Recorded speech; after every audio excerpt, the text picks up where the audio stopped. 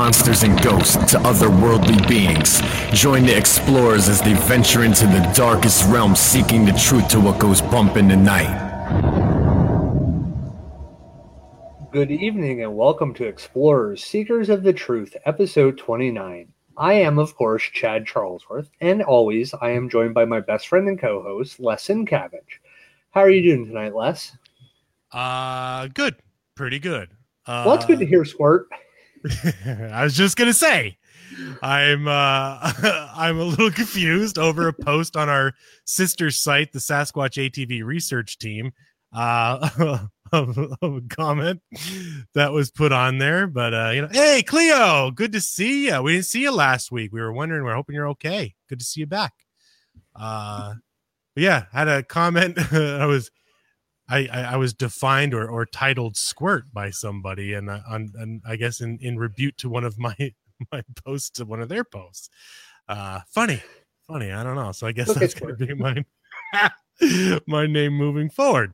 So aside from that, let's cover our usual part of the agenda here. You can reach us at our website, www.explorersgroup.com. Go on there, check it out. See what we have out there. We have archive shows. We have some cool gear that most of it we use personally. So you guys could go out there, check that out, buy some if you want. If not, don't bother. You could also find us on Twitter at Explorers Group, and obviously here on Facebook at facebook.com/Explorers Group.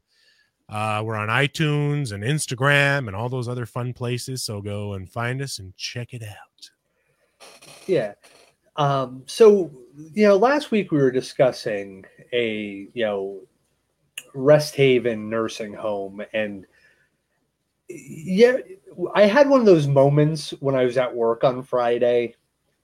And when I was driving home from work, I had to call Les and ask him what he thought of this, because it was something I think we should have probably brought up during the show last week. It just never occurred to me when we were talking about this.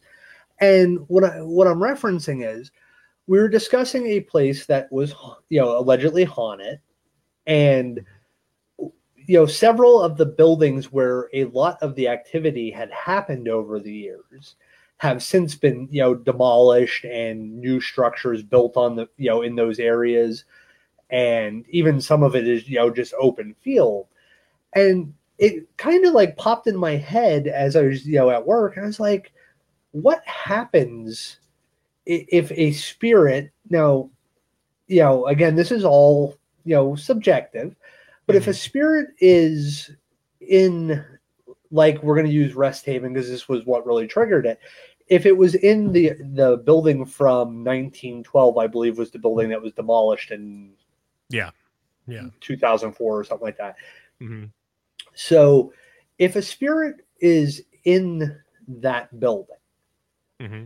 and that building is no longer there, mm-hmm. What is, like, my question is, where does the spirit go? What does the spirit even realize that the building's no longer there? Is it attached to specific things like the wood or the stone, and it goes then wherever that stone goes? Or is it something like, in that dimension or realm, whatever you want to consider it, they're living in their time frame. Mm-hmm. And that's where you get into like the residual hauntings, intelligent hauntings, and stuff like that. I mean, an intelligent haunting would in my thought process, and of course this is only my opinion, would have to have a concept of the current structure around it, where residual haunting is just that replay of a moment in time. So if the structure is no longer there, where does that energy go? And this is something I would love anybody who has an opinion on this. If you want, shoot your opinion down quick and put it on the instant feedback, because I'm really kind of, baffled at this. Not like I have my thoughts on it, and I just want to kind of open it up and see what some of the, you guys that are listening think. Um, and again, this is all subjective, and nobody has the right answer, because we can't even prove the existence of the paranormal yet. In the sense of science, we can't prove it. Mm-hmm. So, anybody's ideas are more than welcome, because, this is kind of sat and I've rolled it around in my head so many different ways. And I would love, you guys and Les even, because, Les and I had a conversation about this, but it was kind of cut short because we were both, traveling and doing stuff. Mm-hmm. So anybody has an idea or a thought on this, just shoot it up on the message there. Also, I want to clarify, our friend Pat, who was nice enough to provide us with stories last week, is still an awesome guy.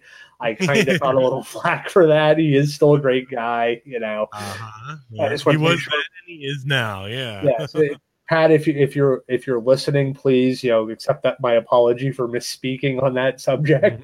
Now, So Ricky says combination of time and space.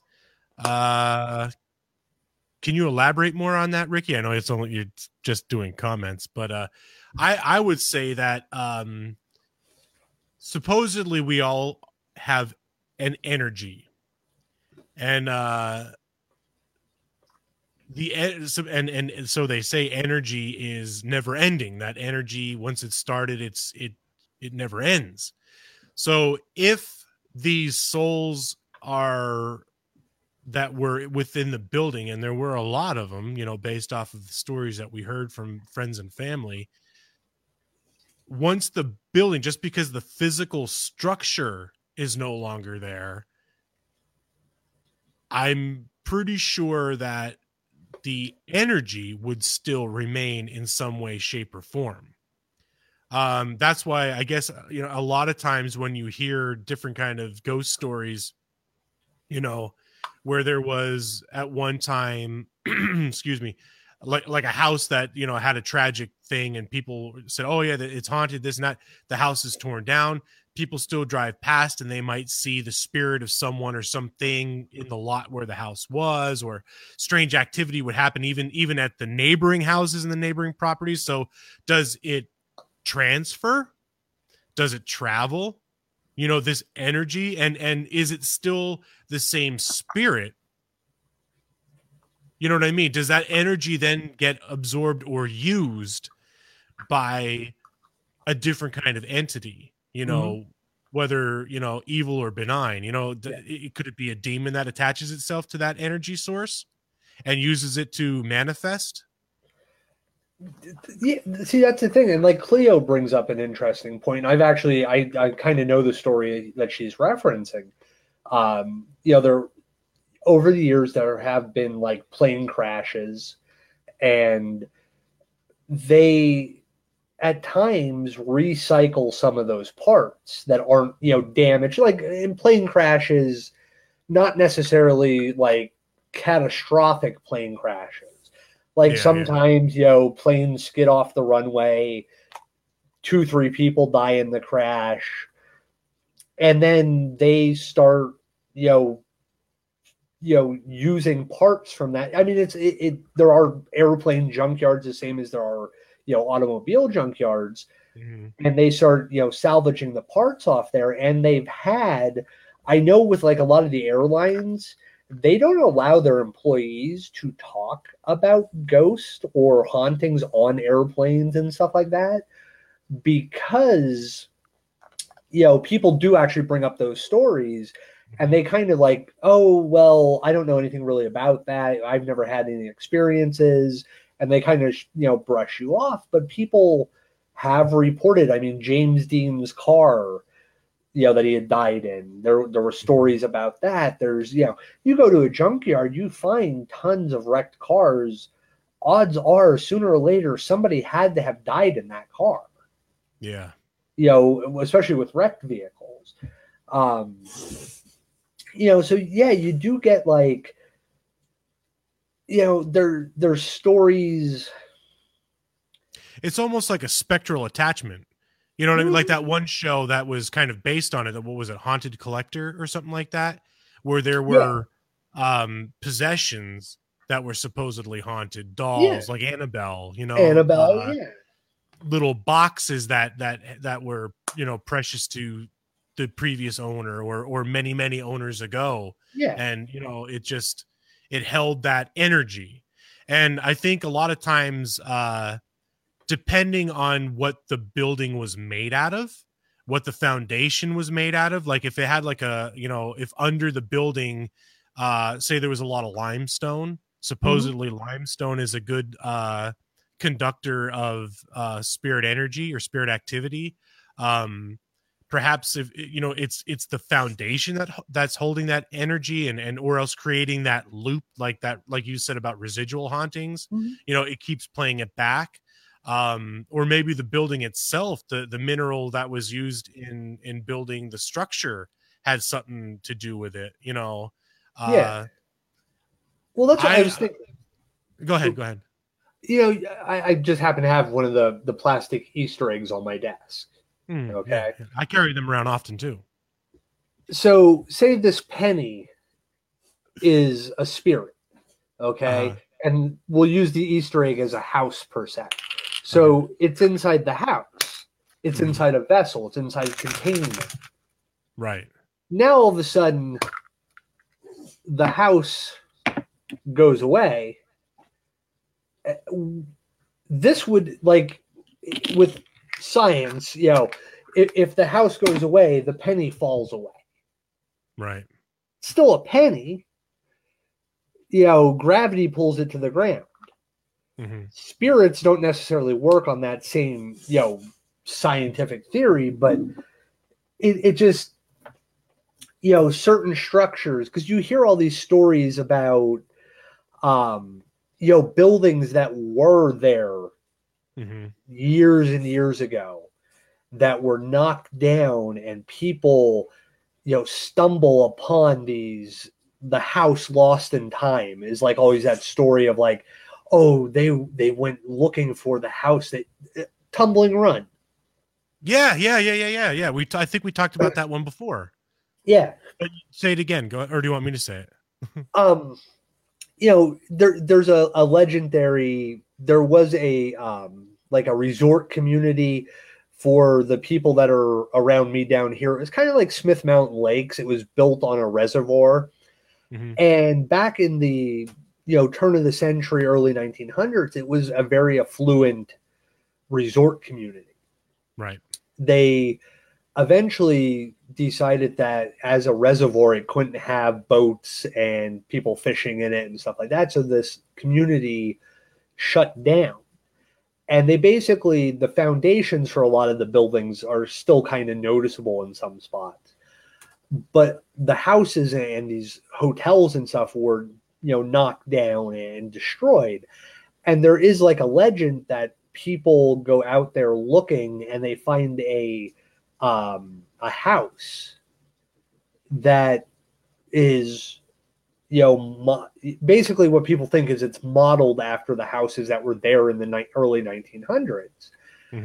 But they basically go in, they disappear, and they're never heard from again. And it's kind of like the house is almost like a spirit on its own, and it creates a vortex or whatever word you want to put in there that basically traps people inside of it and then disappears because the house isn't really there. Right. People are seeing almost a spirit of a house, as strange as that sounds, or almost like a portal. Yeah, like the house is the portal,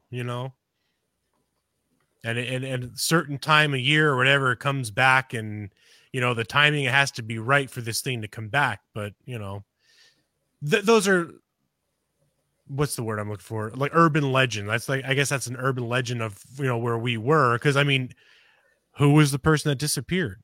Has anybody ever heard of who actually was the person that disappeared? We heard that people disappeared in it, but who were they, and were they really gone? Like, is there a record of these people, vanishing or Yeah.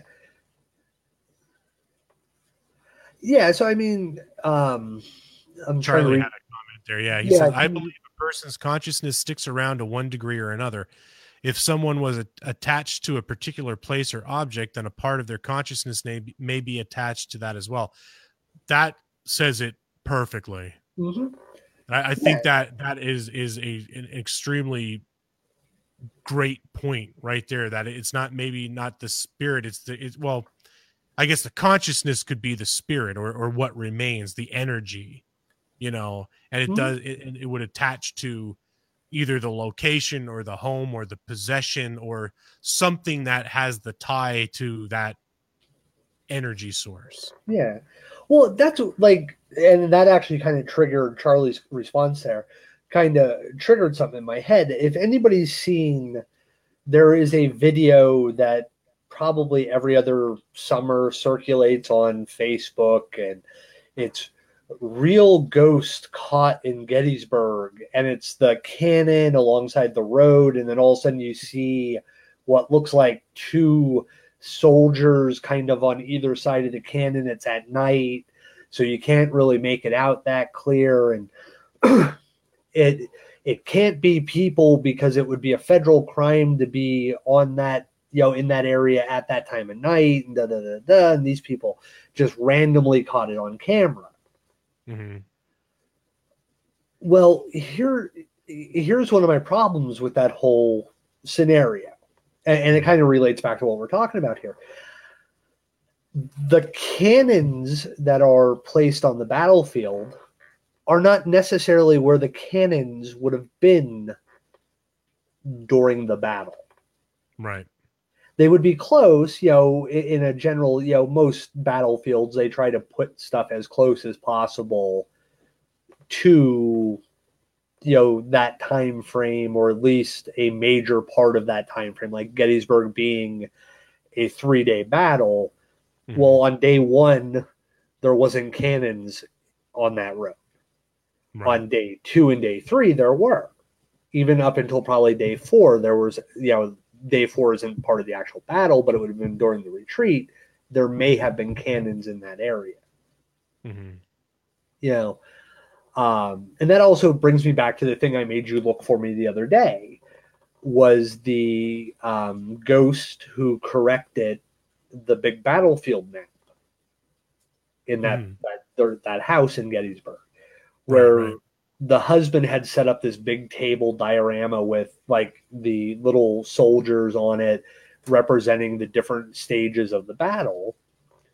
And he came home and asked his wife, why is this moved? Why did you move this? And she's like, I don't touch that stuff. I just vacuum in that room and dust. I don't touch your tables. I don't know what you're talking about. So one day she's up there cleaning. The husband had moved the regiment back to where he had it. And she basically said she saw a bright light come out of the wall, and a man with a beard dressed in Civil War era clothing steps through the wall, walks over to the table while I think in the story she says he's smoking a cigar, and he's standing there with his hands, folded over in front of him. And he's looking and he's smoking his cigar, and he moves the one set of soldiers back to where the husband found him that time. Years later, they actually found out through studying some of the regimental records that the placement of what was accepted history was incorrect. They were using, paces and steps for measurement, and then they were using a modern stride length and stuff like that. And all of a sudden, when you figured out how tall the officer was in command and stuff like that, it changed how far those distances were, and they were actually a good 10 or 15 yards to the left and up from where the records had them at that point. Mm-hmm. So there was an intelligent spirit acting in a house that not necessarily not necessarily that he died in. Mm-hmm. Or that he might have had an attachment to the house. Maybe it was offering him shelter and safety during the battle. It might have been his headquarters. But he interacted with modern,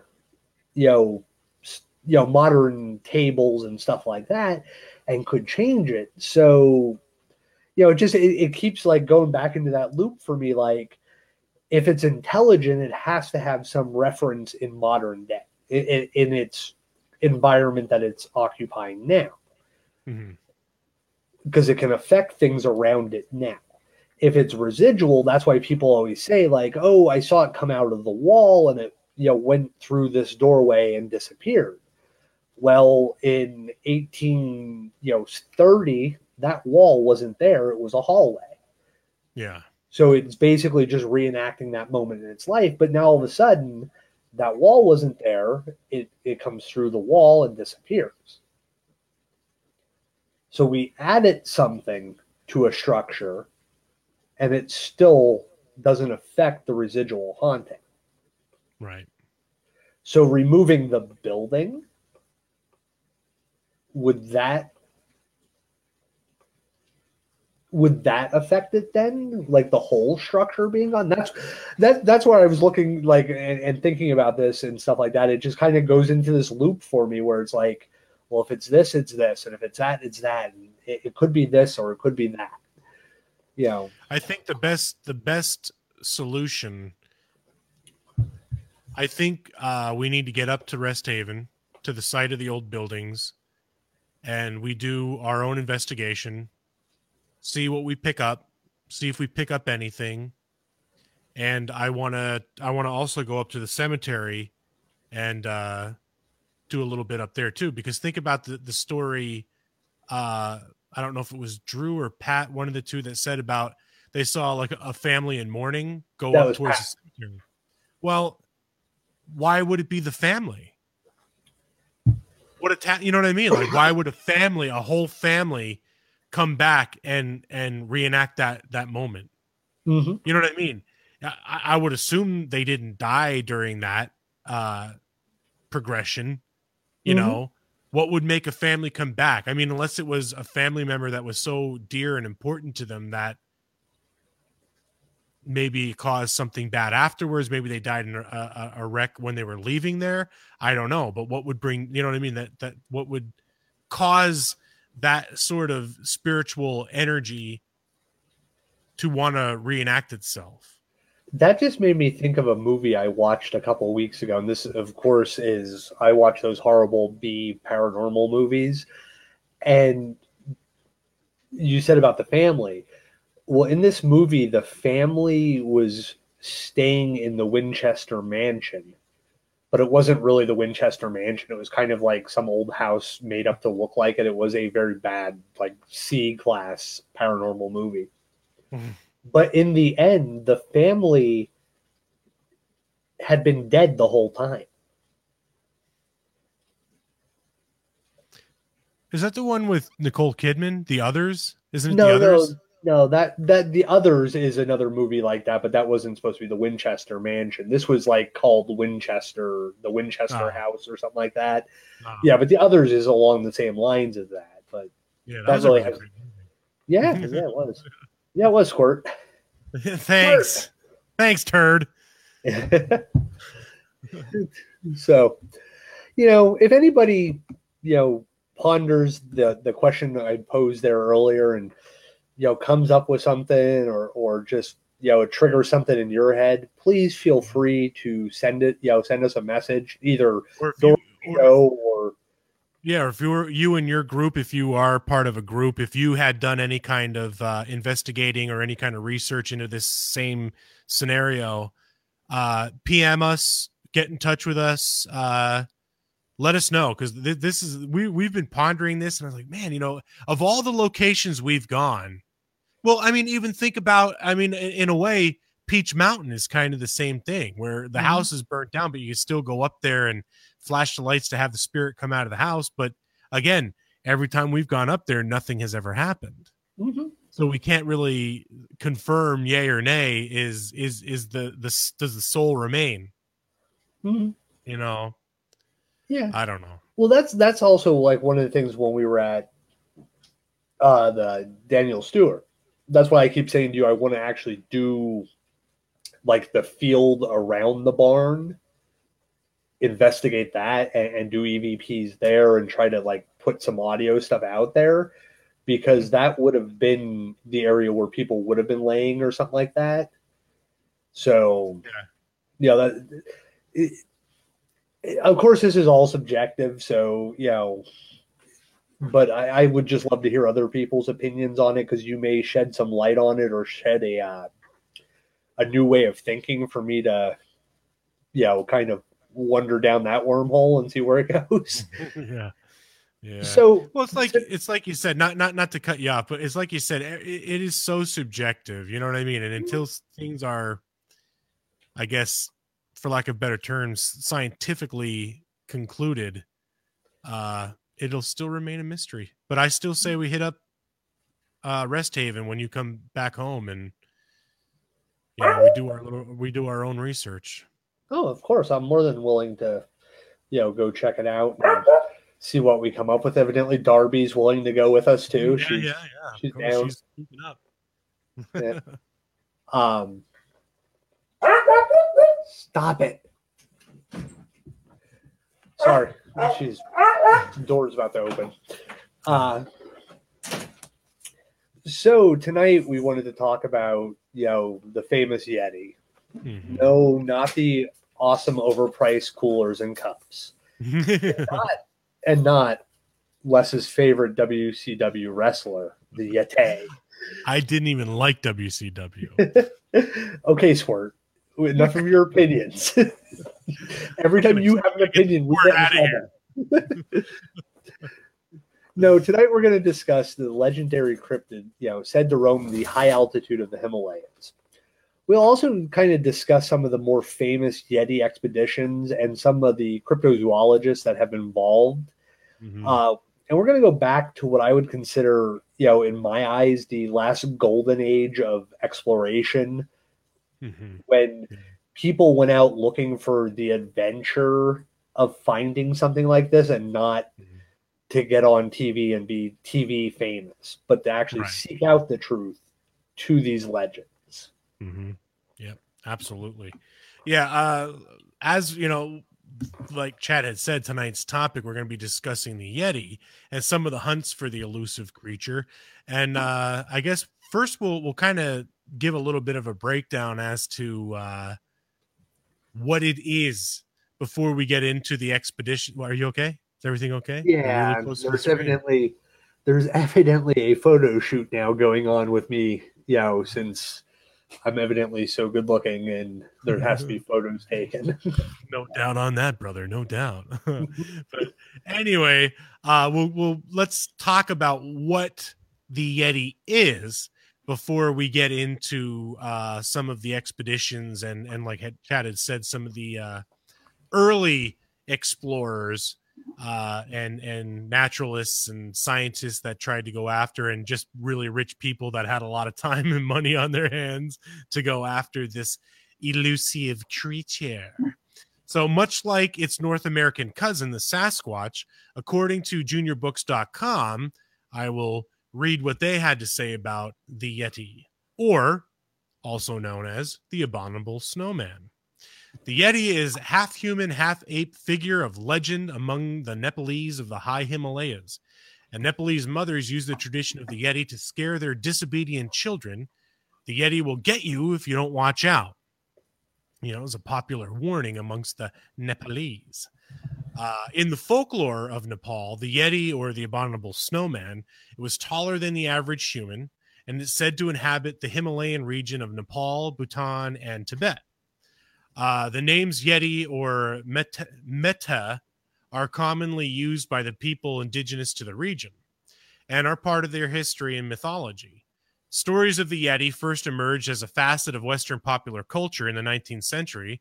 No one can say whether the Yeti whether it actually exists, but the first appearance, or the first apparent confirmation of its existence, came with photographs of huge footprints in the snow taken by Eric Shipton. Hey, Kelly. The Mountaineer in 1951. Few people claim to have seen the Yeti, and some believe that it's invisible, which, you know, there's a lot of speculation of what do they call it, Chad, when they disappear? Cloaking. Yeah, where they say that the Sasquatch cloaks, where it hides itself, or could travel through parallel dimensions, or it's interdimensional or something. I'm not knocking anybody that has that theory. I don't subscribe to it, but, you know, there's a lot of theories out there, which is, and speaking of all the different theories, I guess that's how I was deemed Squirt this afternoon. Yeah, I was going to tell you to just stop at that point, but I figured, you know, you are a one-man wrecking machine. You just keep going, Squirt, and I will sit back and be the nice guy that I am. I'm gonna squirt on through the show here, and as I was saying, few people claim to have seen the Yeti, and some believe it to be invisible. Like I said, skins which the Nepalese say have been taken from the dead Yetis more commonly turn out to be those of like goats or antelope, or the Tibetan blue bear, which is very rare, and the yak, the Tibetan yak that's up in that region. Excuse me, my throat's drying out. Tracks in the snow said to be the Yetis. Footprints. The footprints have proved to be those of a snow leopard, a bear, a wolf, or a fox, which have melted, and the shape had distorted or enlarged due to snow melt, which is pretty common. I mean, even there were some deer tracks that people had found in my area the one time, and it looked literally like a bipedal trackway of humanoid footprints. And after we got down into it, and you really looked at the track, and after one was casted, it was a deer hoof clearly in the center of it, and each one following forward, they all had the hoof in the center, so it was just a melt out, and the melt distorted, and it looked very, very human-esque and large. But, you know, hey, it's always good to try and find it, and then to just brush it off. But anyways, yeah, so it melted from the larger to form a larger, more man-like track, like I was saying, of the Yeti. Nevertheless, the legend lingers, and it may yet to be proved to have a basis in fact. The scientific community has generally regarded the Yeti as a legend, given the lack of evidence of its existence. In one genetic study, researchers matched DNA from hair samples found in the Himalaya with a prehistoric bear from the Pleistocene epoch. Pleistocene. I think I said that. Pleistocene. Epoch. Yeah. Epoch. Yeah. The name Abominable Snowman was coined in 1921. The same year, Lieutenant Colonel Charles Howard Bury led the 1921 British Mount Everest reconnaissance expeditions, which he chronicled in Mount Everest, The Reconnaissance, in 1921. In the book, Howard Bury includes an account of crossing the, I'm going to kill this, Lakpa La at 21,000 feet, 6,400 meters, where he found footprints that he believed were probably caused by a large loping gray wolf, which in the soft snow formed double tracks rather than those of a barefooted man. He adds that the Sherpa guides at once volunteered the tracks must be that of the wild man of the snows, which they gave the name Meta Kangmi. Meta translates to or as man bear, and Kangmi translates as snowman. Confusion exists between Howard Bury's definition of the term Meta Kangmi and the term used in Bill Tillman's book, Mount Everest, 1938, where Tillman had used the words Mech, which does not exist in the Tibetan language, and Kingmi when relating to the coining of the term abominable snowman. Further evidence of the Mech being a misnomer is provided by the Tibetan language authority, Professor David Snellgrove from the School of Oriental and African Studies at the University of London. This was like in 1956, who dismissed the word Mech as impossible because the consonants TCH cannot be conjoined in the Tibetan language. Documentation suggests that the term Mech Kangmi is derived from one source from 1921 that has been suggested that Mech is simply a misspelling of meta. The use of Abominable Snowman began when Harry Newman, a longtime contributor to the Statesman in Calcutta, writing under the pen name Kim, interviewed the porters of the Everest reconnaissance expedition on the return to Darjeeling. Newman mistranslated the word meta as filthy, substituting the term abominable, perhaps out of the articles or out of artistic license. As Bill Tillman recounts, Newman wrote long after in a letter to the Times, "The whole story seems such a joyous creation, I sent it to 1 or 2 newspapers." So that's about all I got for the breakdown of the Yeti. Yeah, probably a little excessive, but better to have more information than not enough. Yeah, and one of the things is like when they do have this mistranslation to filthy and stuff like that, and it becomes this, that's also somewhere along the lines of when the stories start to take on, oh, the creature had a smell. Yeah. And that's something you see in North America and in Chinese and Australian, stories about the different Bigfoot, Sasquatch-like creatures is, oh, they have this smell. Mm-hmm. And then you talk to some people who say they have eyewitnessed these creatures, and it's a 50-50. Oh, yes, I remember a smell that smelled like rotten garbage and eggs, rotten eggs. Other people say, no, I never noticed any kind of smell or anything that, stuck out to me. Right. During, traumatic experiences, scents are one of the things that stick with us the longest. Oh, yeah. Actually, your sense of smell is your strongest link to memory. Mm-hmm. Thank you, Squirt. Yes, no problem. Squirt's always here to help. Yep. But go ahead. Sorry, you can finish your point there. No, I was just, it seems like there's a mistranslation that all of a sudden creates a new piece of folklore. Mm-hmm. Like it adds to this story of a, what they consider man bear or snowman. Mm-hmm. All of a sudden now, oh, it smells. And then all of a sudden, all the other ones have to take on this characteristic of, oh, it smelled like this. Right. How many people actually... Go ahead. How many people actually know what rotten eggs smells like? That you would be able to just like, oh, it smelled like rotten eggs or a wet dog, or wet dog would be a little easier. Yeah. But wet dog mixed with wet skunk mixed with rotten eggs. Wow, you have a life if you know what all three of those kind of smell like mixed together. Yeah, right. Well, and true, like you were saying about the mistranslations and stuff like that. It's kind of like that game that used to play in grade school where, Whisper you're down the valley. What's that? Whisper down the valley. Yeah, exactly.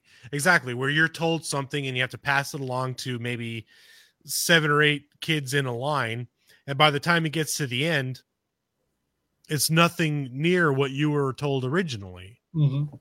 And especially, I mean, that's just kids sitting in a row. Imagine a story coming from halfway around the world by multiple different sources. Everything's going to misconstrue. And then you have the elaborations of people who, all right, well, like you were saying, like the whole Hollywood theory, better, faster, stronger, scarier. Mm-hmm. Oh, well, if I'm going to take this home, I'm going to make this story even more elaborate to really, either scare or thrill or entice people to want to believe me or gain interest in, Mm-hmm. So all that adds to the subjecture, I think, to a lot of the cryptid creatures that are out there. Yeah. And it just seems like if one of the subset of a cryptid has this feature, then all of a sudden you notice an increase in the other subsets also having this feature starts to develop. And it's just interesting because as somebody who looks at history and stuff like that and is kind of more interested in the history of the folklore, sometimes more interested than the actual creatures. It's interesting to see where that moment in time that part of the story becomes part of the legend. Right. Where it's not just, oh, they witnessed this. All of a sudden it was like, oh, there's a mistranslation that becomes, this word that gets, as part of the name. Then all of a sudden the name leads to the, oh, well, it had to have stunk because they call it this. Well, I remember years and years and years ago that the abominable snowman, the abomination was this horrid smell. There he is. Look at how cute. But you know what I mean? The abominable snowman was the smelly, hairy beast, of the snowy caps of the Himalaya. But yeah, so where's the first expedition that we're going to be going into? Let's see. Our first featured explorer and his work in cryptozoology and the furthering of science and understanding, Thomas Baker Slick Jr., more commonly known as Tom Slick Jr., who was the focus of a biography written by Lauren Coleman in 1989 called The Tom Slick and Search for the Yeti, and Tom Slick True Life Encounters in Cryptozoology. It's another one. Which way am I going here? There. Good book. Good book to read. So, of course, it is Thursday. So we're going to have Fun Fact Thursday. Yeah. Tom Slick's mother was remarried to Tom Sr.'s business partner, Charles Urschel, who had actually been married to Tom Slick Sr.'s sister, who also had died young. Urschel, was actually kidnapped by Machine Gun Kelly and was held for 9 days, and Kelly had received over $200,000 in ransom for him. And Kelly was actually the one who coined the term G-Man for the FBI. When he was arrested, when he surrendered to the federal agents, he said, "Don't shoot, G-Man." And that later stuck as what the FBI and stuff like that became known as in the 50s and stuff like that in those movies. Second fun fact about Tom Slick. Tom Slick's father was known as Dry Hole Tom because of his bad luck at oil prospecting. Right. Yeah, until his big score in Oklahoma, which then he was known as the King of the Wildcatters. So that was Fun Fact Thursday. I hope you enjoyed. I did thoroughly about old Dry Hole Tom. Tom Slick Jr. was born May 6, 1916. He was a San Antonio, Texas-based inventor, businessman, adventurer, and heir to an oil business.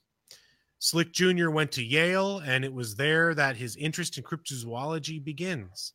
In his book, Tom Slick, True Life Encounters in Cryptozoology, Lauren Coleman speculates that it was reading about the 1928 Roosevelt expedition that kind of bagged the first giant panda in the 1920s that sparked Slick's lifelong search for undiscovered species.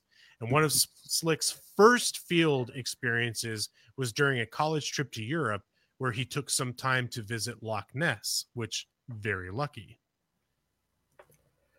Yeah, and one of the neat things about Slick was he actually poured his money into, scientific research. He actually started up the Southwest Research Institute, one of the biggest R&D focused science nonprofits in the country at the time.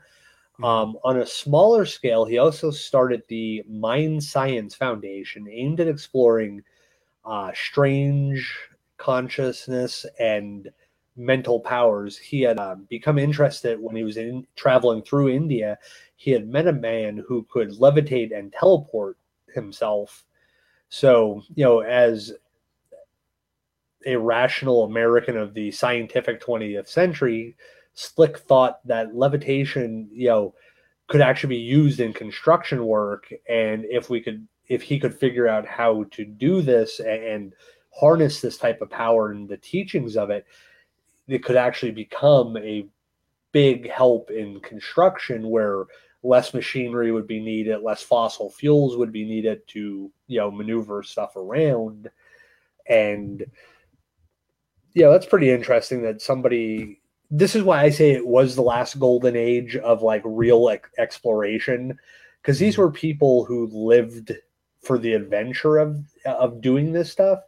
Right. But also guys like him and Howard Hughes and stuff like that put their own money into developing, different thought process and acceptance of different ideas of, hey, if this guy can levitate, there's got to be a way that we can levitate this, 1,200-pound stone and then teleport it, from the job, from the left side of the room to the right side of the room and put it in place.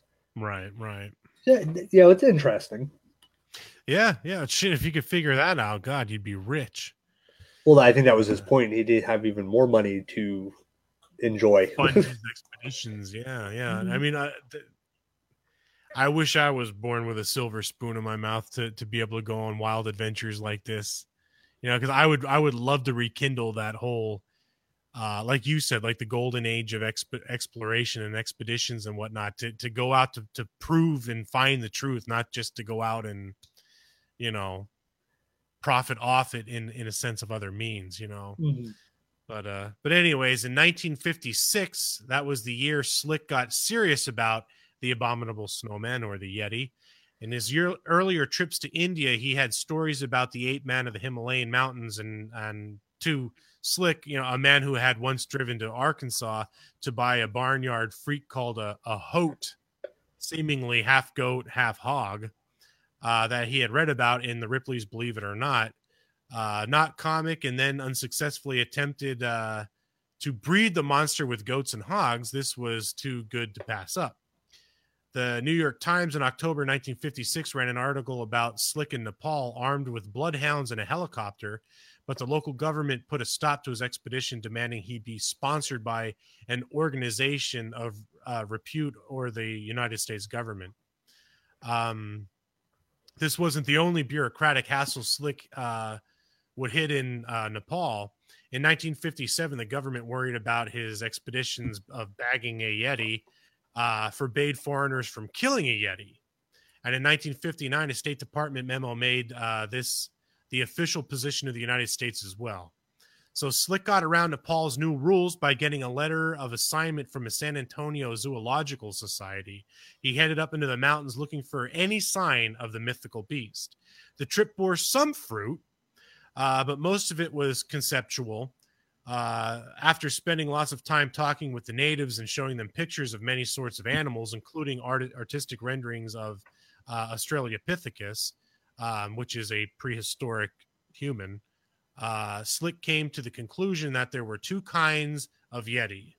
One was about 8 feet tall and black, while the other was smaller and reddish. Again, the two common colors that are often said of the Sasquatch in the United States and, well, in all over. He also photographed and made casts of some prints on the ground, as well as collected droppings and hair. But this was to be Slick's last trip to Nepal. While taking a bus up a steep mountainside, the vehicle lost its brakes and began careening downhill. Everybody bailed, and Slick landed hard on his knees. The injury and the concerns of his mother, who was probably still wound up from him crashing in the jungle just, a year earlier, kept him home from then on. And he only funded future expeditions. He didn't physically go out on them anymore. Yeah, that's one of the neat things about people like Tom Slick was he actually crashed an airplane crash in South or Central America, and basically was in a plane crash, made it to a village of like somewhat primitive tribesmen, lived with them for 2 weeks while surviving on parrot meat, and then was rescued. Like, those kind of guys are pretty badass in my book. Yes. I survived a plane crash. I hiked to a village where good chance they probably killed me. Lived with them for 2 weeks, was accepted into their tribe, ate parrot meat, and finally somebody kind of found me. Then a year later, I'm in Nepal in the, traveling around Nepal on some rickety bus with bad brakes. And it goes careening down a mountain. Yeah. You bail out of it, still survive. Yeah. In a foreign land. Oh man. You're right. Like they epitomize badass. Yeah. So, one of the things that, everybody always kind of talks about is the Pang Boche hand, which is an artifact that was in the Buddhist monastery in Nepal. And, people had contended that the hand is that of a Yeti and scientifically recognized animal, purported to live in the Himalayan mountains. Mm-hmm. Now, the expedition in 1958, had turned up some interesting artifacts in the Tibetan lamaseries, which I believe is like the lama, they're like monks and monk stories, if I'm not mistaken on the translation. The group photographed the supposed Yeti scalp that was kept as a relic, and as well as this hand. The hand was debunked by Slick himself, but the group came across another more intriguing artifact, another mummified hand, something that was much harder to fake. Mm-hmm. The mummified hand, because like a hand, people die, they cut off a hand, they put it in a box and say that's a hand of a Yeti. Mm-hmm. Okay. A mummified hand would have, a process and stuff like that. So it'd be a little harder. You would be able to find traces of chemicals used to do the mummification. Right. So you'd also be able to find a little more of the bone structure and stuff like that. If it was a human hand, be a little bit easier to figure out. So this is where, the legendary story of Jimmy Stewart smuggling the hand, well, actually him and his wife smuggling the hand out of Nepal in her garment, her underwear, her negligee bag, yeah. Because back at that time they wouldn't search a married woman's bags, especially, but her unmentionables would be strictly forbidden to be searched. Mm-hmm. Right. So, that's where that kind of story comes up. It's basically, Tom Slick turns to Hollywood for help.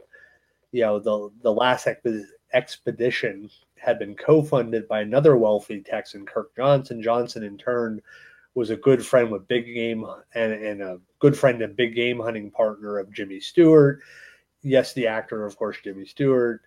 Mm-hmm. Slick asked Stewart to help him get a hold of the evidence from the mummified hand, which was in the monastery. And then one of Slick's men stole the thumb bone and phalanx of the hand, replaced it with human bone, and then the supposed Yeti parts were given to Stewart, who smuggled them out of the country. Mm-hmm. Now, years ago, the techniques of analyzing the bone structures and stuff like that, and different pieces were ruled inconclusive, with a lot of people thinking that it may have been the hand that had belonged to a Neanderthal. Later, as science progressed, that was debunked. It's one of those things where it becomes debunked based on the facts that the examiners were looking at mutilated relics with hoax parts in it. So it's common when you see a dinosaur in a museum, sometimes they have to create a bone that they couldn't find and put it in to this otherwise complete dinosaur statue or bone display. What are they called? Skeleton, yeah. Skeleton. Yeah, but the display has a certain name for it. Oh, I don't know. But, so some of these parts were hoaxed, and that's also where,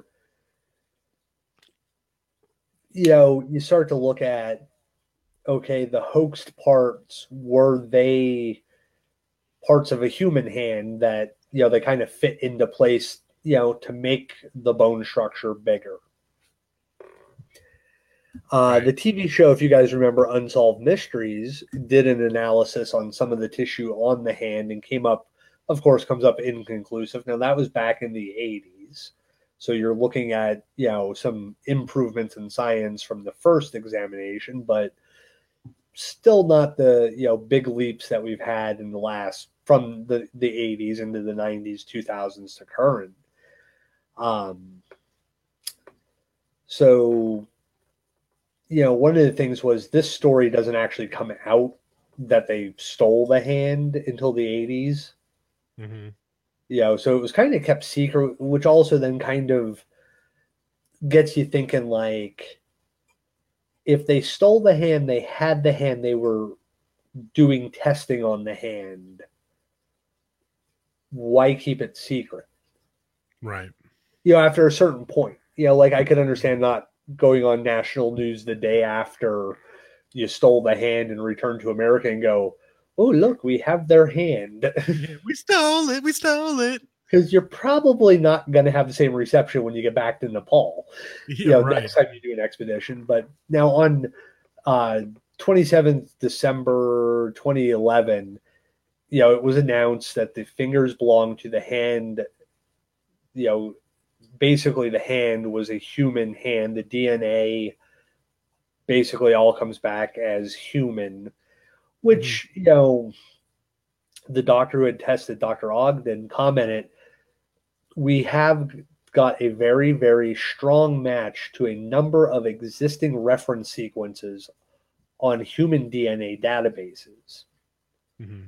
Human was what we were expecting, and human is what we got. That, again, that's one of those things, like, depending on which side of the whole Sasquatch, Bigfoot, Yeti, thing you fall. Yeah. I mean, well, we found human. It's like we were expecting human. So therefore we only looked for close enough matches to human sequences and exact matches. Well, there are different, if you look at certain pieces of our DNA compared to certain pieces of other primates and stuff like that, there are sequences that match. Right. So that always, if I was going to cover up the existence of a creature like this, I would make sure the DNA showed up to be human. Or a bear, or something that we've been telling you it is for years. Mm-hmm. So, sometimes stuff like that kind of triggers in my, detective mind. Well, if you were expecting human, you already had a predetermined idea what you're going to find. Right. So was there chances that samples weren't handled properly? Well, there's always that chance, but you kind of put a statement out there, and then I kind of look at it and go, well, you're now giving me your motive for this, what you found on this test. So you've already kind of tipped your hand to saying you were going to make sure this was coming out the way you thought it was coming out. Right. Yeah, I mean, if you're right. If you're looking for something and you want it to be something, you're going to find that something. You know. But I think it's that. I mean, if you're looking for horses, you're going to see horses. But the people who are truly finding things are looking for giraffes. Yeah. I'm not sure how that goes. Yeah, but I get it. I get what you're saying. Well, and it's funny too, because a lot of the other samples that are submitted throughout the United States or from the United States to different DNA database labs it always comes back either unknown primate or unknown human. Mm-hmm. Well, I mean, we're still of the primate family tree, and it always makes me scratch my head, because it's like, all right, well, obviously, if you're getting hair from somewhere, I mean, unless these people, lifted it from a zoo or something like that. But if these people are out in the woods and it is honest to goodness, found in the forest, and it comes back unknown primate, but we can't say it's a Bigfoot. Well, of course you can't say it's a Bigfoot, because no Bigfoot has been found. No Bigfoot body has been able to be studied, and DNA hasn't been extracted in order to categorize it. So if it's coming back unknown primate or unknown human or something like that, well, isn't that confirmation? It's a step to confirmation. It's not enough to confirm its existence, but it is on the road to confirmation. Like, I guess it's kind of like, all right, well, we can't match it to anything, so it's an unknown primate. So until the day we have the body to identify it, it's unknown. Yeah. Well, and that's the thing. Like, if it comes back unknown primate or unknown human and has certain human hair characteristics or primate hair characteristics, but it's unknown. Yeah.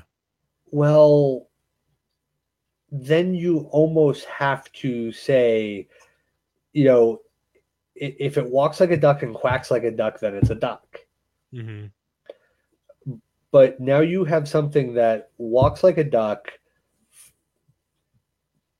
flies like a pigeon, Mm-hmm. And barks like a dog. Yeah, so you have something out there clearly, because these samples are coming and are not completely identifiable. We're putting it in a family, but we're not putting it to a specific creature, animal, Right. anything.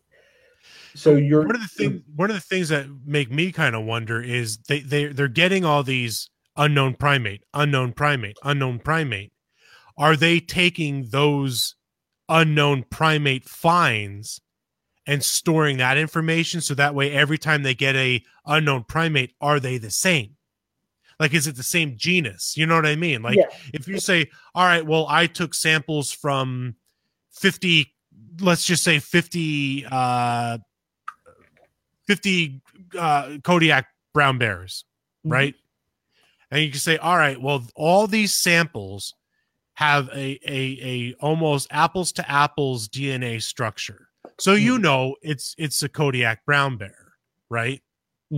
So if you're taking all these, quote, unknown primate samples, wouldn't you think scientifically and logically that you should be taking these samples and creating a database on them, so that way any other future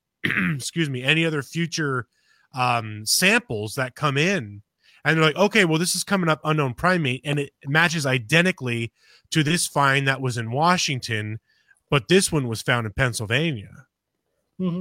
Yeah, there almost has to be a lost and found for this unknown primate DNA. Exactly, because I mean, if that's how it's going to really start building a stronger push for the scientific community to really go out there and make a more wholehearted effort to do research and try and find this creature. Because if you're getting all these samples that are continuously coming back the same breakdown in the same DNA code, well, obviously there's truly is something out there that warrants further investigation.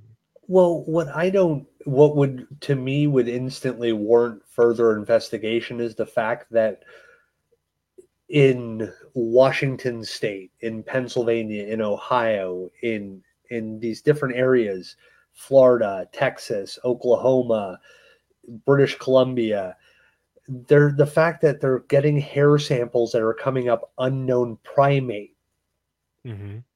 We Yeah. don't, short of us, there are, and zoo animals, there are no other primates in North America. Yeah, and you have so many sightings and reports throughout the United States and all, well, really all of North America and all over the world for that matter. But I mean, let's keep it to North America. You have so many reports all around the U.S. and Canada, all over. Yeah. You can't tell me that it's escaped zoo animals in every one of those areas. Well, no, because that's the other thing. If it's a zoo animal, it's not an unknown primate. Exactly. They would They would already have a category sequenced for an orangutan, for a a gorilla. chimpanzee, for a Yep. gorilla. Exactly. So they And to couldn't come answer, back and say unknown. yeah, there would have to already be a A sequence. basis. Yeah. Yeah, even for that one gorilla, or there's an orangutan in Waco Zoo that was a crossbreed Mm-hmm. of like two different types of orangutan. I guess I'm not very good on primates, Mm-hmm. but they guess accidentally crossbred it, and then it had, like, they have this offspring, and it is the cutest thing in the world. It's huge, like it's not huge, but it's a big orangutan, and it is just the cutest thing to sit and stare at, and it'll look at you, and it has that almost human quality to it. Uh, but that they have a DNA sequence for that. Mm-hmm. This crossbred creature. So that's not even going to come up as unknown. But to answer, I saw something on instant feedback here. Ricky, I do actually believe they have returned the bones they took. Yeah. If I'm not mistaken, they did return them a few years ago. But it's like, it's Nepal. What are they going to do? Well, it was getting harder and harder for people to go up there and get any kind of information out of them because they were being robbed. I think even the Yeti, supposedly Yeti skull cap, which ended up, after testing, it ended up being the height of like a goat or a yak or something like that. Like a Cero goat or something like that, Yeah, which is a goat in that area. Which isn't surprising, but they weren't letting anybody in to look at anything because after the testing, like, oh no, they're trying to say that it was a goat, but we know it was a Yeti, and people are stealing the hand. We don't want to show anybody because now it's literally under lock and key. I think they returned it out of good faith to kind of ensure future expeditions because the Nepalese government and whatnot weren't letting people up there for a while. So, yeah, I mean, it's whatever government it is. Yeah, well, Nepal. Is it China or is it? China is in control of Tibet. I guess Nepal is its own government, from what I remember. I'm not 100% sure. But now, one of the interesting things, like we were talking about, like Tom Slick and stuff like that, after his injuries and stuff like that, he actually turned his attention to the American Yeti, the Sasquatch. Yeah. And, he led field expeditions himself in the Pacific Northwest and discovered many tracks and had made many casting. One of the unfortunate things is his notes from the period have gone missing, and they were probably destroyed by his family, around the time of his death. Mm-hmm. Which is odd because he was kind of known for doing this stuff in a way, and kind of being that maverick, out there adventurer, to destroy his notes, I kind of find that odd. I think the notes may be out there. I just don't maybe think the family wanted them released to the general public for some reason, be it that there was some kind of idea of, future profit from them. They're a wealthy family, oil and stuff like that. They were, shrewd business people. So, if his notes are out there, I would hope they'd be released in book form and be available for all of us to look at. Yeah, that'd be great. He also had to do with the funding of the search for the orang pendex in Sumatra. Mm-hmm. Which a lot of people call Littlefoot. It's I guess the Hobbit form of the Bigfoot. We talked a little bit about that in one of our previous shows, which I would love to get Adam Davies on the show and talk about his time out in Sumatra looking for the orang pendek. That's something I'm trying to work on, see if I can get him on the show. He would be great to talk to, because he actually was in Nepal. He went on a few expeditions out there looking for the Yeti, and I think he was there at the same time Josh Gates was out there looking for the Yeti. Both out there with networks, I believe. One was Monster Quest and the other was Destination Truth, and then Gates went back again with Expedition Unknown, but we'll talk about that a little bit more later. Mm-hmm. Yeah. But one of the things with the orang pendek, if you don't mind me. Go ahead. Yeah.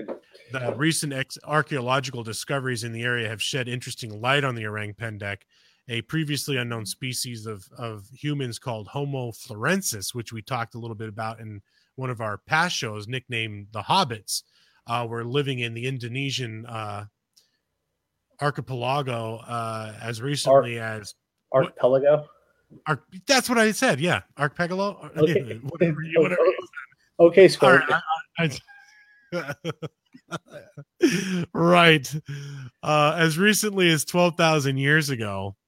So, I mean, think about that. I mean, in the grand scheme of time, 12,000 years is not that long ago for, especially in the sense of evolution.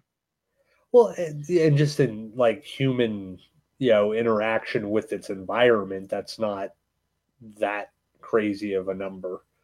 Right. You say dinosaurs, 65 million, dinosaurs being 65 million years ago. Like, say 12,000 years, that kind of... It's a drop in the bucket. Yeah, it seems very, very small amount of time. Mm-hmm. But these small bipedal bipeds probably look like an awful lot like the orang pendek, who's been seen for hundreds of years. But aren't there pygmy tribes in Sumatra? I'm pretty sure there's the Indonesian pygmies and Sumatran pygmy tribes.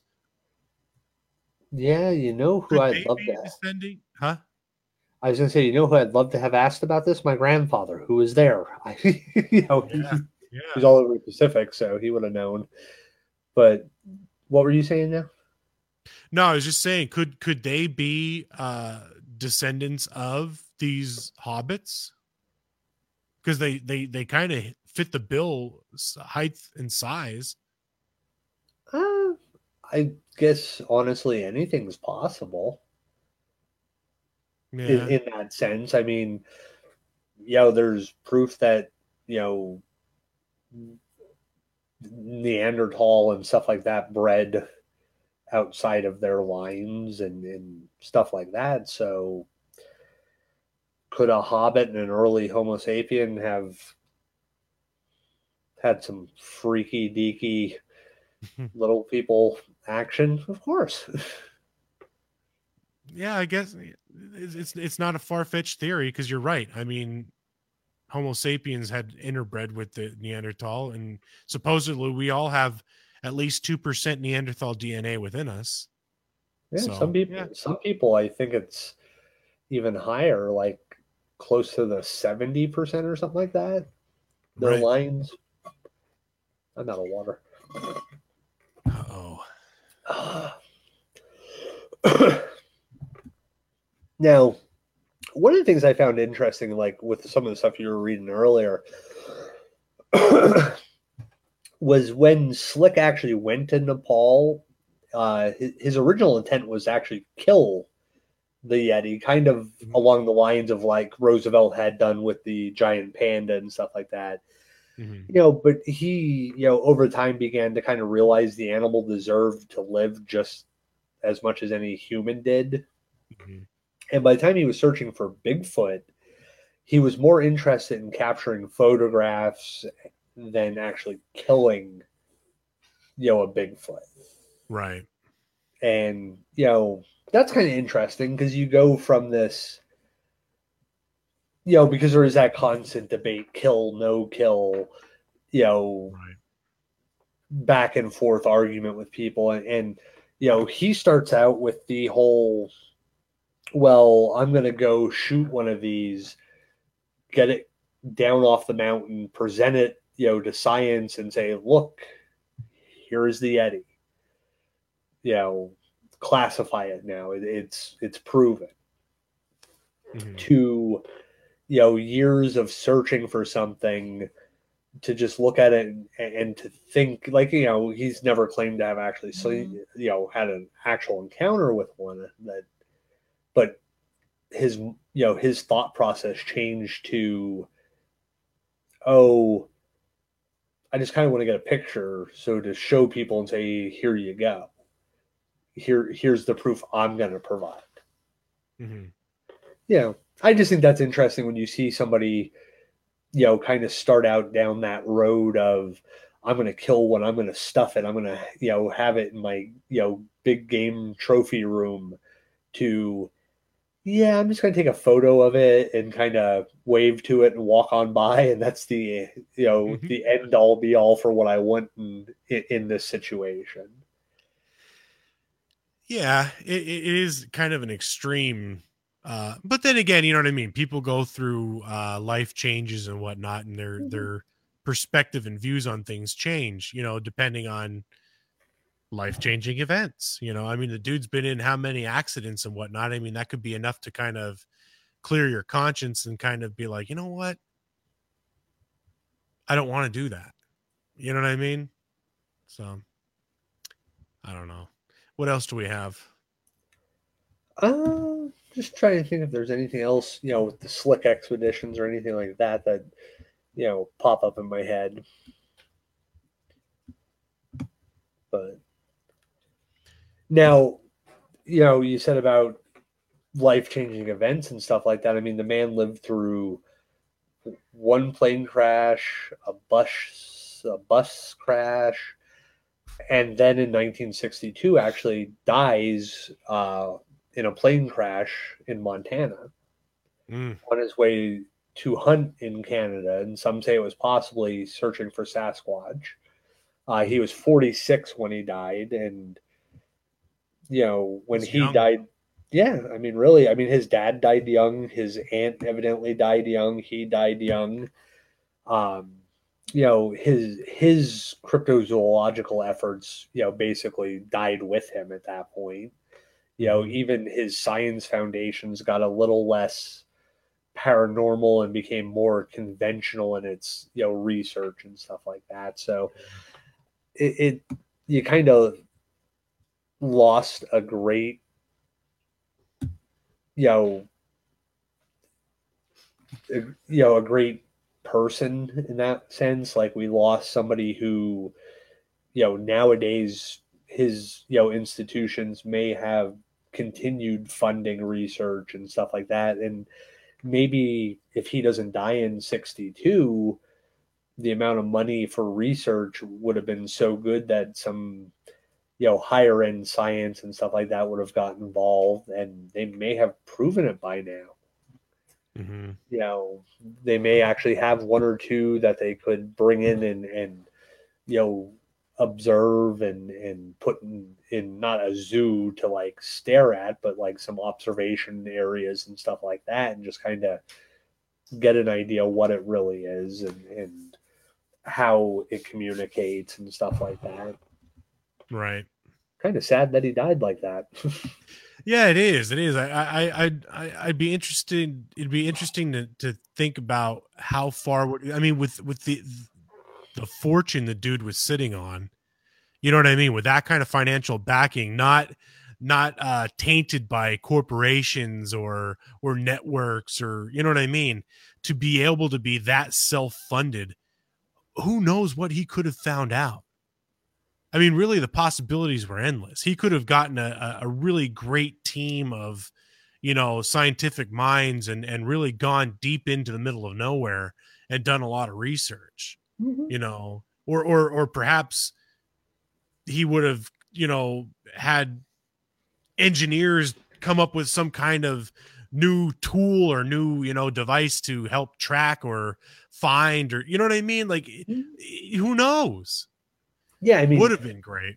Even on the paranormal, like investigative side of it, the technology that would be available, from somebody like, one of his, research development companies, there may be some really good evidence on that, end of it even, just that somebody could, give somebody a grant that allows them to work on, specific projects, dealing with frequency and light and different ideas like that, where, they could actually spend that time working on stuff and actually create possibly the thing that would prove the existence of different things. Right. So we talked a lot about the Tom Slick expedition. I mean, I think that holds a lot of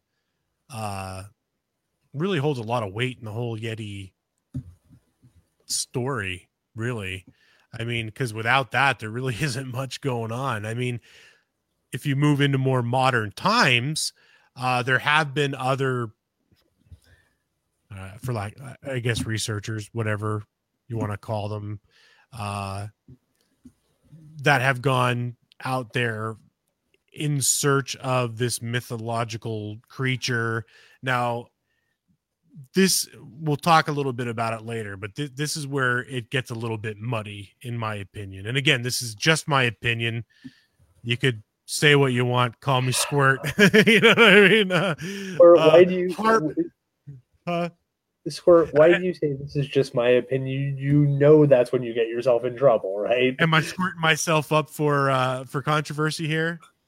But no, we'll talk about a little bit about this later. But anybody who's familiar with the TV show Destination Truth, and I am not knocking it. Quite honestly, that was probably one of my favorite, I guess, paranormal or cryptid related shows. I loved it. I thought it was Hollywood, but still it was really cool. You know what I mean? I liked where they went. I some of their techniques were neat, but Josh Gates was the host of Destination Truth.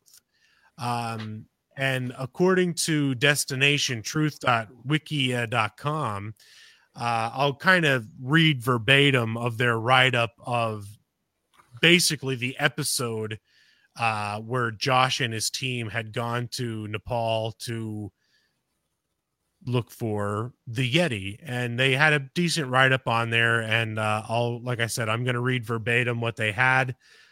So it kind of builds up the episode. So this is kind of what happened.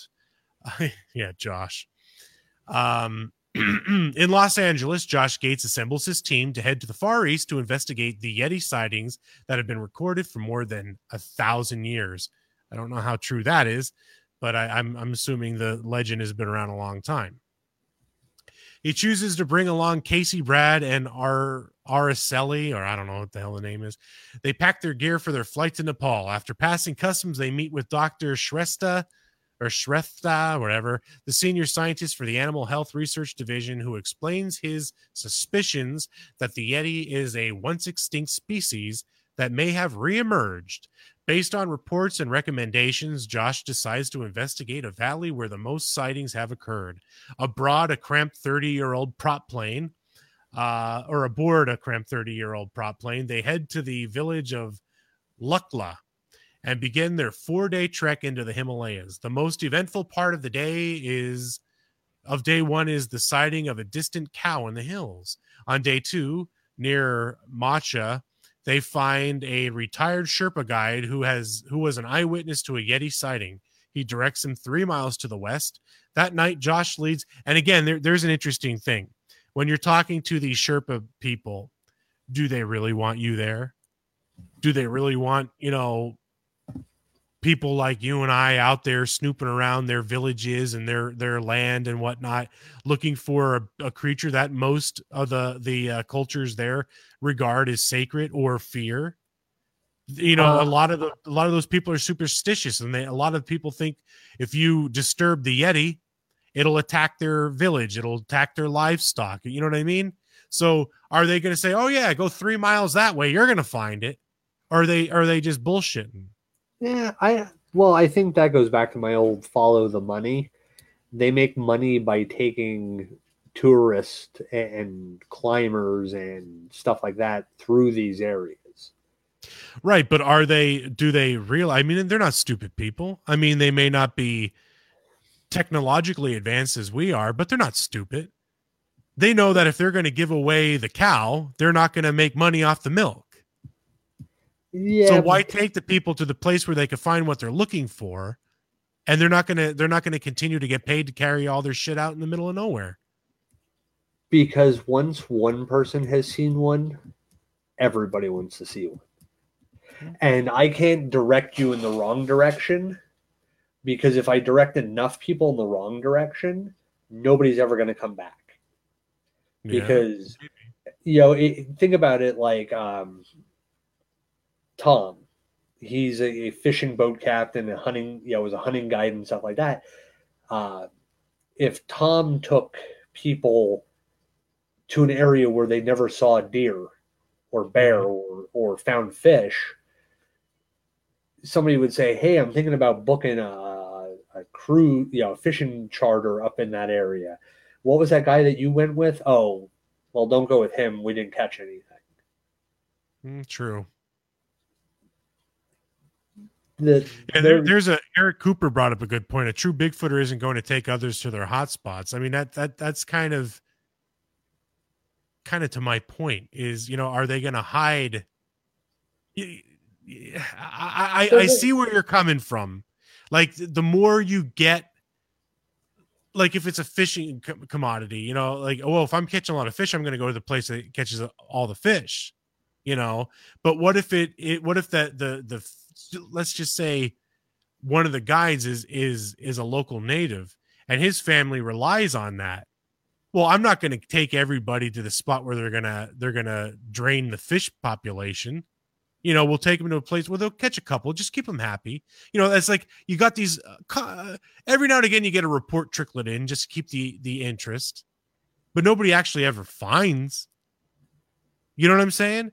Nobody's ever at the actual spot where it happened, or are they misleading things just to kind of keep them coming? There's just a little bit of interest, but we're not going to take you to where it actually happens, because, again, like I said, a lot of those people are highly superstitious. Yeah, but you're also talking about an animal that isn't going to be in the same spot every day. It's going to be in the same area. So if I take you to an area where I say I had a sighting, and when we go there, I'm going to tell you the story of what happened. Well, it's not a guarantee you're going to see one. Yeah. But now you're going to tell your friend, like in this case, it's a television show.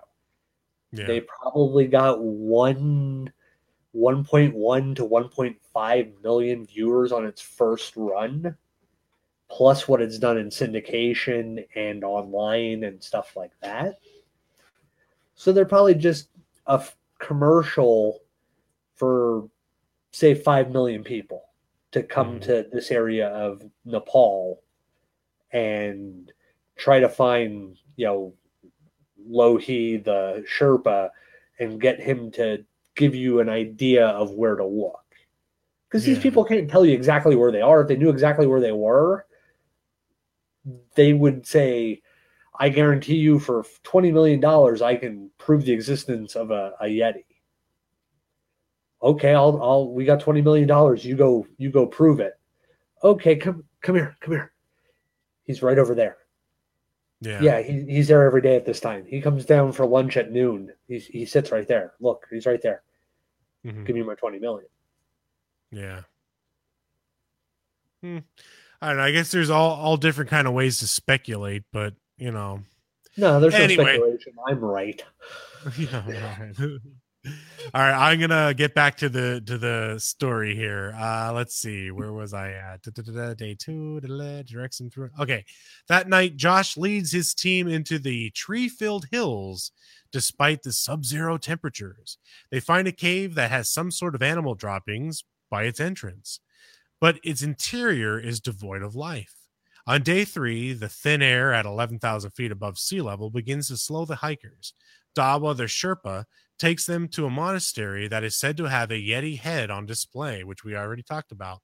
Upon arrival, the party is welcomed, but their cameras are not. A monk threatens to throw a stone at Brad if he tries to bring the camera inside.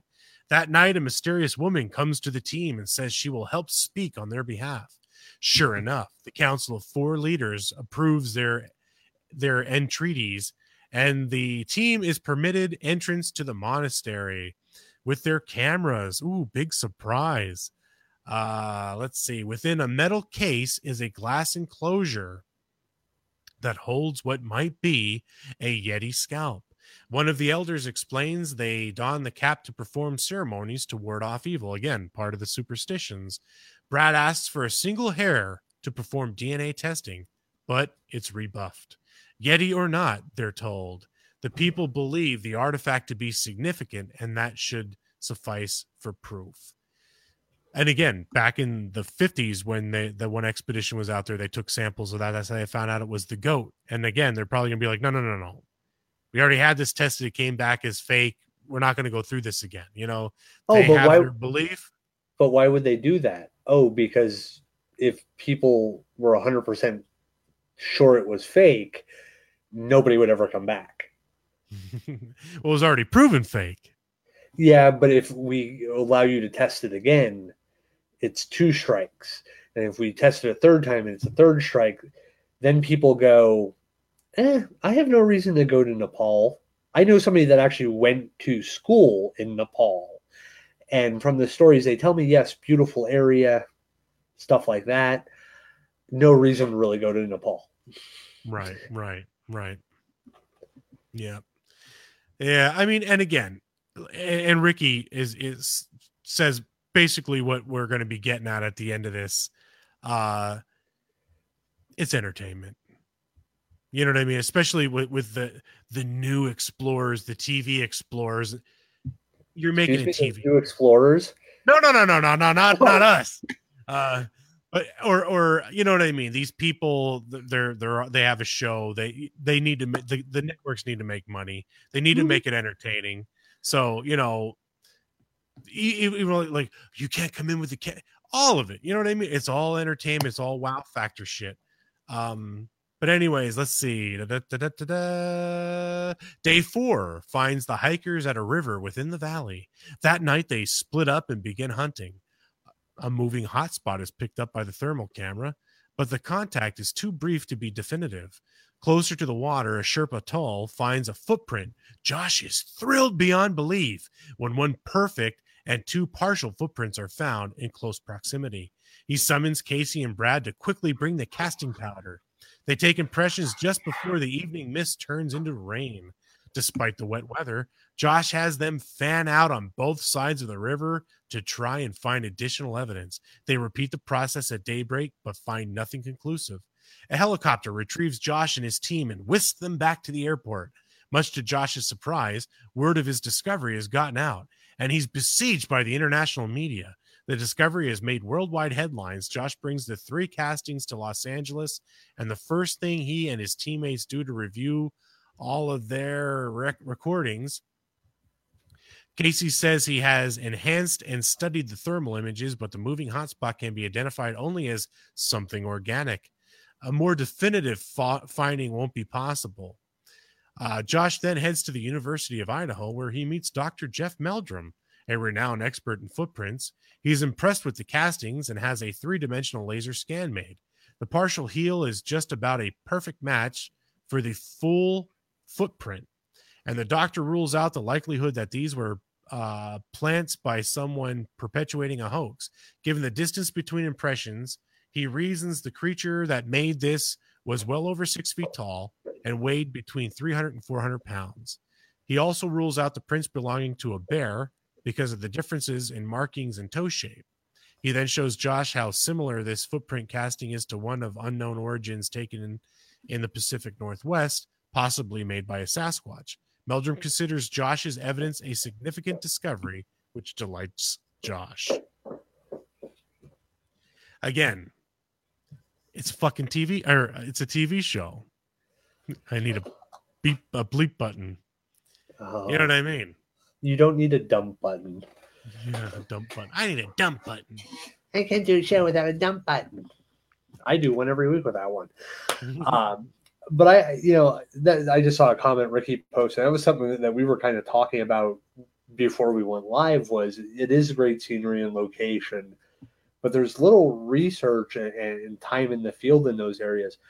But there is so little information that has trickled down. Like when you start really looking for Yeti information, you get a few snippets here and there, but I mean, a lot of the stuff I was looking at was coming from back in the Tom Slick era and even earlier. I mean, yes, Josh Gates had just been there within the last couple of years and stuff like that, but that's TV. That's the entertainment investigation.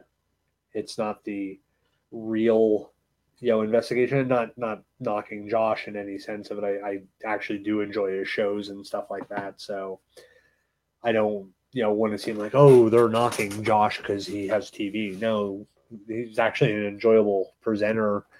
I did like a lot of the stuff they were doing on their show, and they just got picked up for another season, I believe, of the TV show. Yeah, you're right. It's no knock or no disrespect towards Josh. I as an entertainer, I find him very entertaining. But the problem is, if what he found was real, because of the platform he's on, I can't believe it. I mean, it would have to have a lot of verification from other sources that aren't TV famous. Yeah. Yeah. I mean, it's just, I love Ghost Adventures. Of all the paranormal shows out there, I love Ghost Adventures. I think what their show is very entertaining. But again, can I believe that what they're finding is true?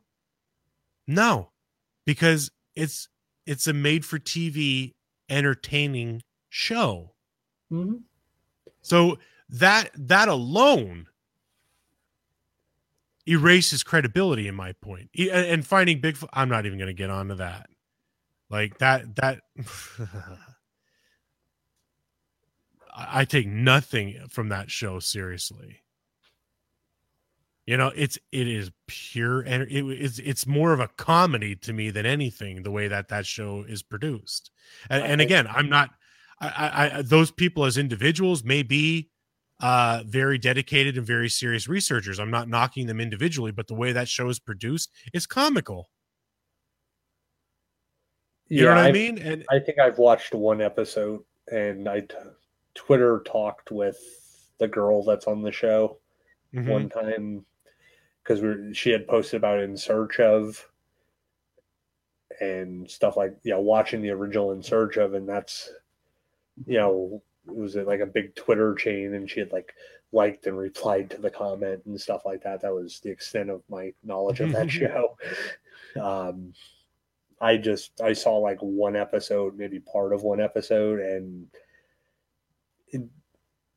it didn't thrill me. It looked like they tried to slap four personalities together and tried to, make it into something more than it was. Right. But I don't know. The point to all this is Josh's find could very well be legit, but again, being that it's a made for TV means of entertainment, I can't buy it. and it's unfortunate because I really think that, like you were saying before, that golden era of explorers, the golden age of explorers and expeditions, if you will, it's so kind of tainted by this new media means of expeditions that I don't know. I would love to see something like this, the Slick Expedition and stuff like that, come back again. Not televised. You know what I mean? Just send a group out there and let them really do the research and see what happens. I don't know. Yeah, I think that's the whole thing. Like, it is, you have to do something entertaining to stay on TV. You have to, you have to fit a time frame. You have to, you have to have the Q rating and your Nielsen ratings and stuff like that have to be around this and that. And, right. You've got to do the interesting topics. Yeah. You can't just have a passion for a specific. You have to go, look at all the paranormal shows and stuff like that. I mean, they've all beaten down the same doors, the same couple of locations, but then all of a sudden you start looking and they're like, well, we have to go to Romania, do a 4-week shoot in Romania and get 3 episodes out of it to say we've done something somebody else hasn't done yet. Yeah. But it's entertainment, and that's, I mean, it was kind of what we do this for, is to kind of entertain people. Well, entertain and educate, I think it is more, not saying that everything on our shows is 100% fact, tried and true, because I mean, none of this is, you know what I mean? There still is no definitive proof of any of the topics that we talk about, cryptids, paranormal, and all that stuff, but we try and provide, to the best of our knowledge, what could be the most best case scenario. Yeah, we try to put them all on the table. Yeah, you put them all on the table and kind of weed through the crap and try and find, the gem amongst the junk. But I think Crystal had posted they're limited on time and not long enough in the location. That's true too. Like that's what I was saying before, is you need that old school exploration where they're out there for months at a time, living in the locations and setting up camps in the remotest, areas, not just, okay, well, we're going to spend a week here and, day 1, 2, 3 out of the 5 days that you're there spent traveling to the location. You're not really at the location, for a few days, I don't know. Yeah. I mean, I think, it would be interesting to see somebody do real research, actual research, and if it is not necessarily like a TV show, but more or less like access to webcams, and see the different steps in actual investigations and see what they're doing. Maybe it's not like minute by minute, but like you could get briefings and kind of see the work being done as they were going. Eric posted, come to the North Cascades in Washington State. You will have an encounter. I would love to. Is that where you live? I'm assuming.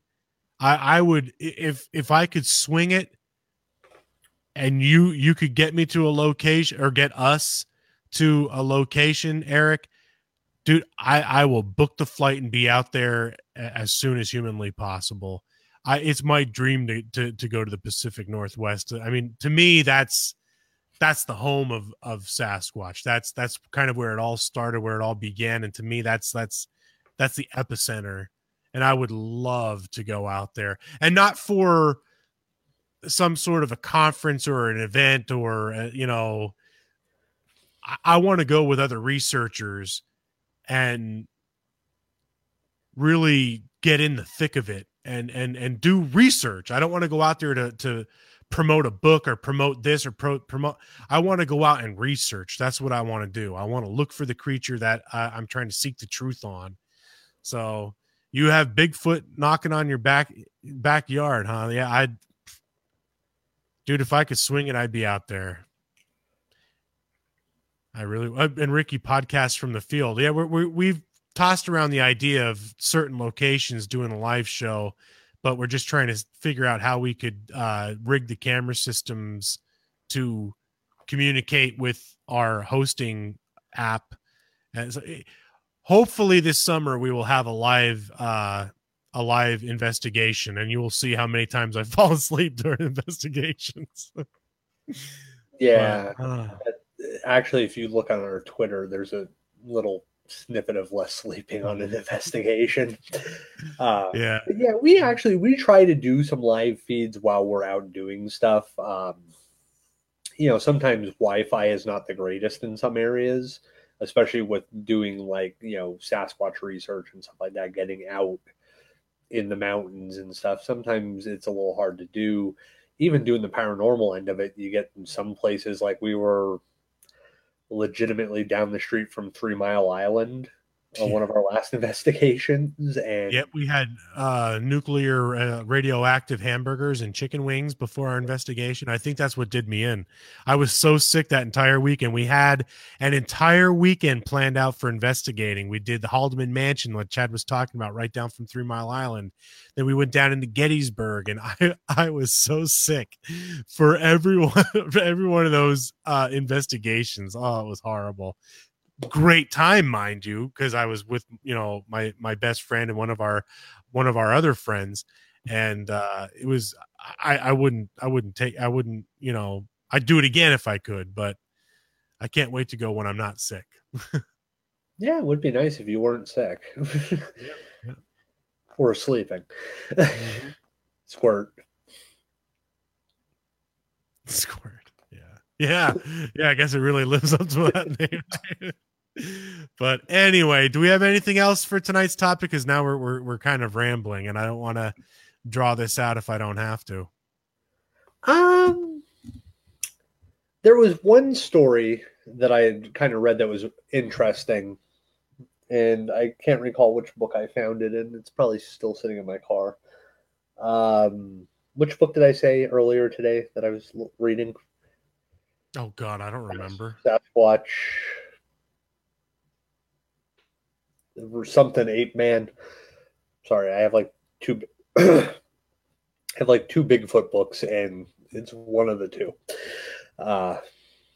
But there was a story in there about William Knight, who was riding through the Sikkim area, and he had stopped to give his horse a rest and had sat down along this road in a heavily forested mountain area. And basically his story just went along that he had heard a slight sound, look, and saw about 20 paces away from a figure that I now suppose must have been the hairy man that the Tibetans call, Yeti. And he, basically his description of this creature is it was a little under 6 foot tall, almost stark naked and bitter cold. It was, of course, the month of November, and he was a pale yellow all over. And now this is from the 1800s. He says, about the color of a Chinaman. Shock, matted hair on his head, little hair on his face. His feet were splayed and large, and he had formidable hands. His muscular development in his arms, thighs, legs, back, and chest was terrific. This guy kind of sounds like he kind of, was sweet on this thing. But, he had, in his hands, he had some form of primitive bow.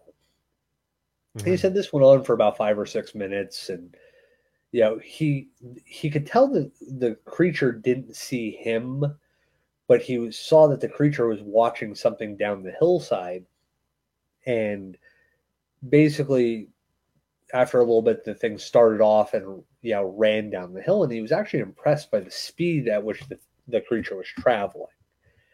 Now, the author of that book had basically pointed out that, people are kicked out of their families and their villages for having disabilities and mental issues, and this most likely was somebody that was kicked out of their village, and most people that have that happen do die off, but some do eke out an existence. And I was kind of thinking about it, like November in the mountains, not exactly a great time to be completely naked or close to naked. So, and it also triggered something that was kind of interesting. A lot of the stories of the trackways being found and sightings of the Yeti seem to occur around November, or the tracks are found in and about November. So it kind of seemed interesting that November might be a migratory time for them. If they do migrate again, this is another theory that could be, argued for years. Dude, when we talked about my experiences on the old farm, it started in November. Went straight through the cold months. That, to me, I noticed more activity during the colder months than I did during the summer months. And I'm wondering, I don't think they hibernate. I honestly think that they are moving throughout the winter foraging. Yeah, if they hibernate, to me, it would be some form of bear. Yeah. Because really, there's no other primate that hibernates to my knowledge. Yeah, I can't think of any. I'm not, again, an expert in primatology, but I've never really heard of any that hibernate for any extended periods of time. I agree with Eric. He says they don't hibernate, they follow the food. And I agree with that 100%. Because I don't know if you heard our show before, Eric, on it's called Squatch on the Farm. It was 3 episodes ago? I think something like that, like 3 episodes ago. Wasn't it last episode? I had lived on a property. Huh? Wasn't it the last episode? No. Our last episode was Paranormal Experiences. Oh, so it was the one before that. Yeah, I think so. It was like 2 or 3 episodes ago. But okay, anyway, it's on our website. You can find it on our website. Kelly, I don't think it was November. It was in the dead of winter when those college students went out hiking and whatnot, and were supposedly tracked and killed by a Yeti. And like the last picture they took on their camera was of some human-esque creature, bipedal creature, kind of peeking out of the wood lines behind them on the trailway. There's a lot that goes on with that. I mean, that's a rabbit hole if I've ever heard of one with that whole story. There's just so much that's related to that. But that, I think, was in January. Oh, Eric. Well, thank you for approving our show. I appreciate it. And go back and listen to that. And I have a sister site or sister page called the Sasquatch ATV Research Team. We have a lot of stuff posted on there that's in relation to that show's topic. I lived on a farm. It was on 150 private acres, just a few minutes from where I'm living now, the same town. A lot of things happened. I'm not saying it's Bigfoot, but a lot of things happened that I couldn't explain.